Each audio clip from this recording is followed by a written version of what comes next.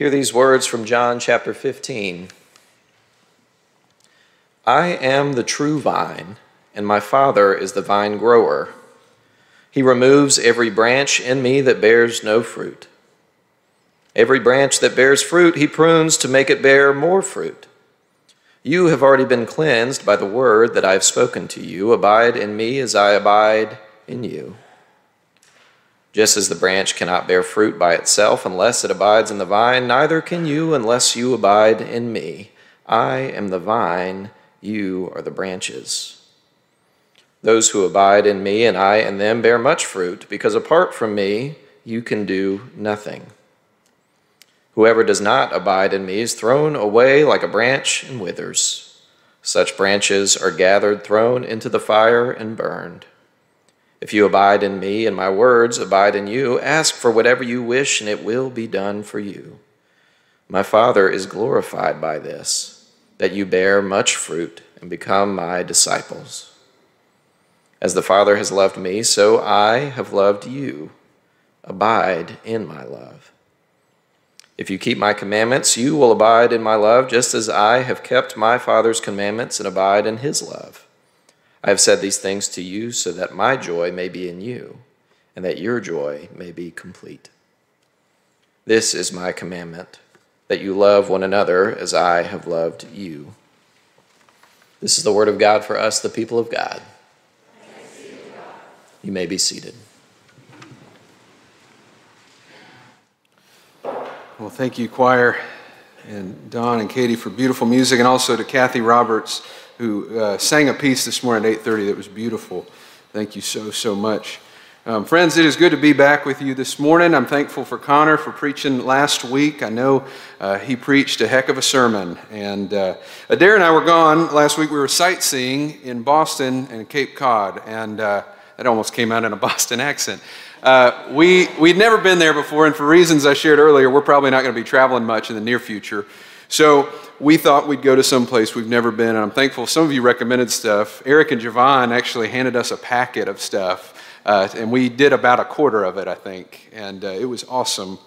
But I've got to say, Boston has now become one of my new favorite cities because, well, not just because of the accents or the walkability of the city or the amount of good food or even that Cheers is there, which, by the way, nobody knew our names there. So it's a little bit of a false promise. Now, we love the city because of the amount of history right there. We saw the stories we've heard ever since like kindergarten, right? They come to life right there. We saw where the Boston Massacre occurred. And we saw Paul Revere's home where he raised, I think, 16 kids. We saw the harbor where the rebels threw tea into the water. We saw the Old North Church. And then we saw Bunker Hill, just to name a few places. And these sites are incredible because they've become symbols, right? When I see those places, they're symbols of America's ideal, symbols of freedom and liberty and justice for all. And I think we need places and things like that. We need ways of remembering. We need symbols because we need to be reminded of simple things. We need to be able to interact with and see and touch something to help the abstract become more concrete. We need something to help us remember who we are and where we come from and what still unites us. We need symbols. Now, every group, every tribe, every company, every nation, every religion, every denomination has symbols that do the same for them to signify something. For Americans, a few of our symbols are the flag, the ball, the eagle. For Christians, it is the steeple that you can see, and of course the cross itself. For the United Methodist Church, if you look at the front of your hymnal, it's the cross and the flame that is our main symbol. Even for Noonan First United Methodist Church, if you look at the top of these windows, near the top, you'll see the little rose, the circle, and the glass there. That is our logo for our church, and it comes right from this sanctuary. It's our symbol. For Judaism, anybody know what a symbol for Judaism is? The Star of David, or even the menorah. And if you travel back enough into the Hebrew past, you'll find that there were other symbols used to convey meaning for the Hebrew people, including the temple itself. The second temple in Jerusalem which was around when Jesus was walking around, it was a location of incredible majesty. The mount itself was and still is incredibly large. In its heyday, it's about 36 acres, or if you need a better visual, you can fit about 27 football fields right on the top. The temple stood 18 stories high and was covered in gold. And as soon as the sun was up in the morning and it struck that gold, there might as well have been two suns. From a distance, it said that it looked like a bright white mountaintop. We talk about a symbol. The entrance was huge, 70 feet high, and framing one of the entrances was another symbol. It was a large vine, carved in stone and painted in gold. It was right all the way around one of the door frames, and from this vine came branches and leaves and fruit, and we're told that the clusters of grapes were as tall as a man. And this image, this symbol, was deeply important to Israel because the vine represented Israel itself. Many times Israel in the Old Testament is referred to as a vine or a vineyard. That was a national and religious symbol to all that the people of Israel were a part of something that has spanned a great deal of time and is still growing. And Jesus and the disciples would have known this image well. Our passage today was from John 15, but just before in John chapter 14, as Jesus concludes a portion of his farewell speech, he's not done yet, but as he concludes a portion, he says to his disciples at the very end, let's go. It's kind of abrupt, actually. He says, let's go. And I can imagine everybody gets up. You know, this is after the foot washing, after the Last Supper. They leave the upper room, and they're heading out to the Mount of Olives. That's where the next action occurs. And as the group heads out and walks along the street, they would have passed the temple. In my imagination, I wonder if as they pass this magnificent structure, if they might have glanced over and seen that vine over one of the doors. And I wonder if Jesus saw it and decided to continue his speech with a new metaphor. I wonder if Jesus paused for a moment and pointed to the great vine around the door, the great symbol of Israel, the reminder of their ancestors, of their chosenness. And I wonder if Jesus turned to his friends and looked at them and said, earlier, guys, I told you that I was the way, the truth, and the life. And maybe that wasn't clear. Maybe that was too much. Perhaps that was a little hard to understand, so let me try again. Do you see that vine that you've walked past day after day? That carved symbol of Israel, of our ancestry, of who we are? Do you see that symbol? That is all it is. It's a symbol. It's a metaphor. It's a carving. The vine isn't real, but there is another vine. I imagine Jesus would have continued to teach on the way to the Mount of Olives, telling the disciples, I am the true vine. That word really means real. I am the real vine. I'm not carved in stone. I am real. And I am the vine. And God is the keeper of the vine. In fact, God is the keeper of the whole vineyard. And in the moments that follow, Jesus would say to his disciples that remaining connected to a religion is no longer what defines a God follower, a holy nation, a royal priesthood. Rather, he would tell them that it is a relationship. I am the vine. Connection to me is what defines you now. And if you are to bear fruit, you must be connected to me, the true vine, the real vine. And in doing so, in his little sermon, Jesus also reminds any Jewish reader of the prophet Isaiah and his song of the vineyard. These are 7 verses in Isaiah chapter 5, and they begin like this. This is how it starts. My loved one had a vineyard on a fertile hillside. He dug it up and cleared it of stones and planted it with the choicest vines. He built a watchtower and cut out a winepress as well. And then he looked for a crop of good grapes, but it yielded only bad fruit. God the vinekeeper planted seeds and had expectation, but at the end of the growing season, God only found rotten and inedible fruit. And at the end of this song, we read this: God looked for fruit, God looked for justice, but saw bloodshed. God looked for righteousness, but heard cries of distress and injustice. And so Jesus, a teacher who knows the writings of Isaiah, says to his disciples, I am the real vine, you are the branches, and I want you to bear good fruit. What is he saying? I don't want rotten fruit of oppression and bloodshed and distress, of religious nominalism, of following rules simply to check boxes. I want good fruit, fruit of righteousness and justice, fruit of good intention and love for your fellow human. Look out for the least and the lost. And do you know how you will produce good fruit, Jesus says? He says this, remain in me, abide in me, remain in the vine, the real vine. Abide in me and my words will abide in you. Stay connected to me, the true vine, and you will produce fruit if you remain in me, if you remain in my love, he says. And you will remain in my love if you keep my commandments. And this is my commandment. Love each other as I have loved you. And the greatest version, he says, of this is giving your life for another. That is the means by which you will bear good fruit.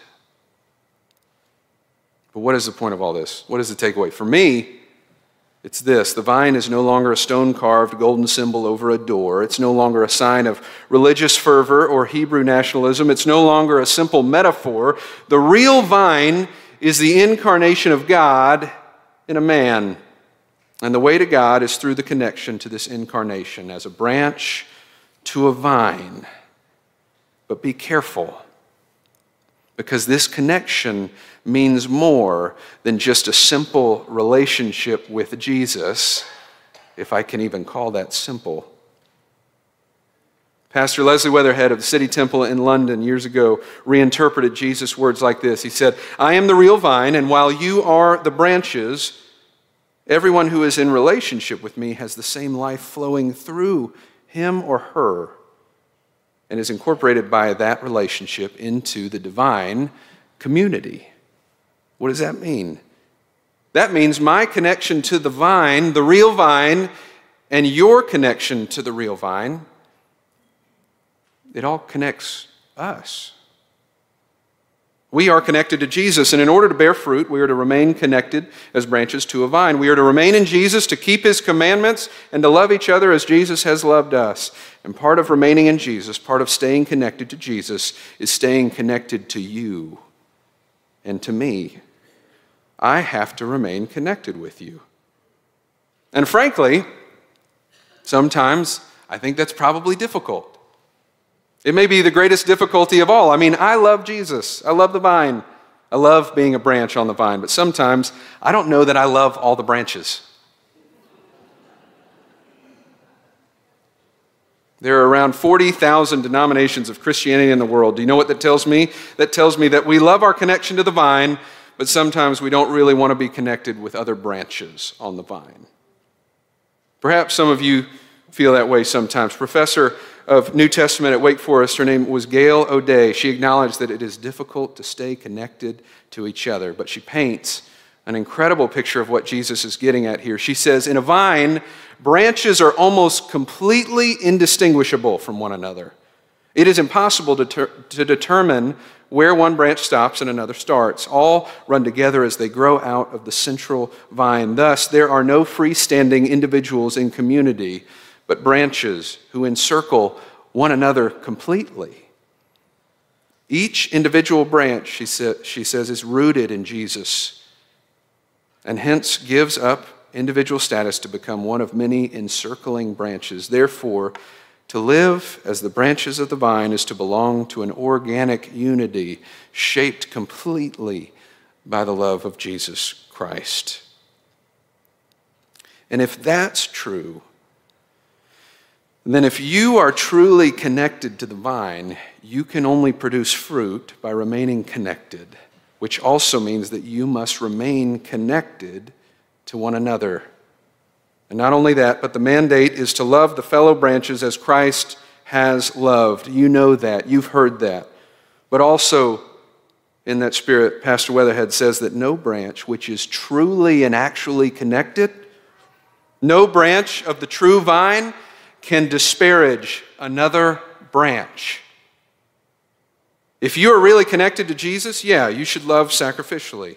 They will know you are Christians by your love and by the way you treat the other branches connected to the vine, because no branch of the true vine should ever denigrate or belittle or slander or ridicule another branch. Such a thing, I imagine, would be evidence of rotten fruit. The great theologian Reinhold Niebuhr said that human life is healthy only in relationship, only in connection. And Jesus calls us to connection in him, and in that connection of a branch to the vine, we also find connection with the other branches. And we must remain in that connection to both if we are to bear good fruit. I'm sorry, that's my nephew. He's having to go outside. See you, Crosby. I don't know if you know this, but the United Methodist Church, our system, our method of organization, was founded by John Wesley, and he called it a connection. That's what he named it. It's part of who we are. And ideally, every local church, he designed it this way, every local church in the connection becomes linked to an interconnected network of organizations that join together in mission and ministry, allowing us to accomplish far more than any one local church or person could alone. That's what the UM connectional system is supposed to be about. It's the original multi-campus church. And that feeling of connection has helped many and continues to do so. It is far from perfect, and it needs work. But it is a system founded on connection. That's our history. Rebecca K. Reynolds writes for a blog and shares that in previous years, she and her husband, they planted a non-denominational church. And if you've ever known anybody who's planted a church, regardless of denomination, you know it's hard. It takes a lot. It almost takes everything. But 10 years in, she says, it wasn't going well. They were burnt out and they were done. And the church closed and they walked away from ministry and church. Not forever, but for as long as they needed to. She says that in the days following, she was in this dark place. She was in pain and disappointment and depression. She was at a low point, and she writes that in the midst of that, she knew of a church in her town that she could go to. So she ran, she says, to the oldest Methodist congregation in their town, and I sank exhausted into a creaky wooden pew. And Rebecca says, I ran to the Methodist church because I knew how the Methodists in our town love. I knew they wouldn't hyperanalyze, they wouldn't critique, they wouldn't shuffle me into the next new trend that promised to fix whatever was wrong with the last new trend. And she's honest when she says, I knew that I would probably be more like the Presbyterians. The Presbyterians were probably more like me. I knew, she says, the Baptists might be a little bit more passionate about evangelism. I knew, she said, the non-denoms might be more culturally relevant to me. She says, I know the Anglicans might be more gritty and more thinky, she says. She said, I love those denominations, and I knew that I could fit at least partially in any of them. A lot of you have come from many different denominations and may end up at different denominations as well. But she says, I was wounded and I needed a hospital. And when Rebecca needed connection the most, she knew where to go. She found a church that happened to be Methodist, that to some may have seemed like nothing but a symbol, but to others and to her it was more than that. It was a connection to the vine with a bunch of branches ready to make good on their connection to their Savior and to each other. Friends, I hope and I pray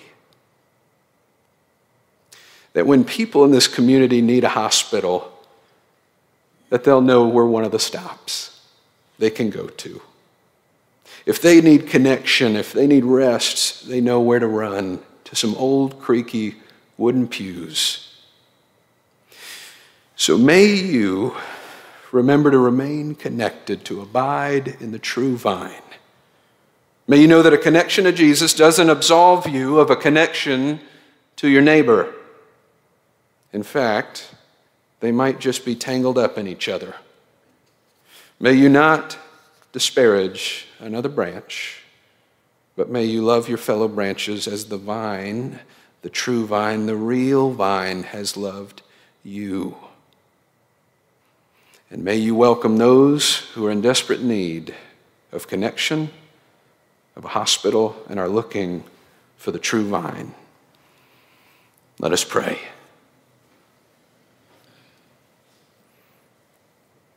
Gracious God, this morning I'm thankful for the connections present in this room, that we are connected to you and thus connected to one another. Help us to remember that. Help us to remember that we are branches tangled up and encircled by the others. And may we remember that we are all connected to a singular vine, the true vine, Jesus Christ, who has shown us exactly what it means to love the other branches, who has given his life that we might have life. Be with us now, God, and help us to be a church that people can run to when they have been disconnected, that they might find reconnection to you and to fellow branches. In Jesus' name we pray. Amen.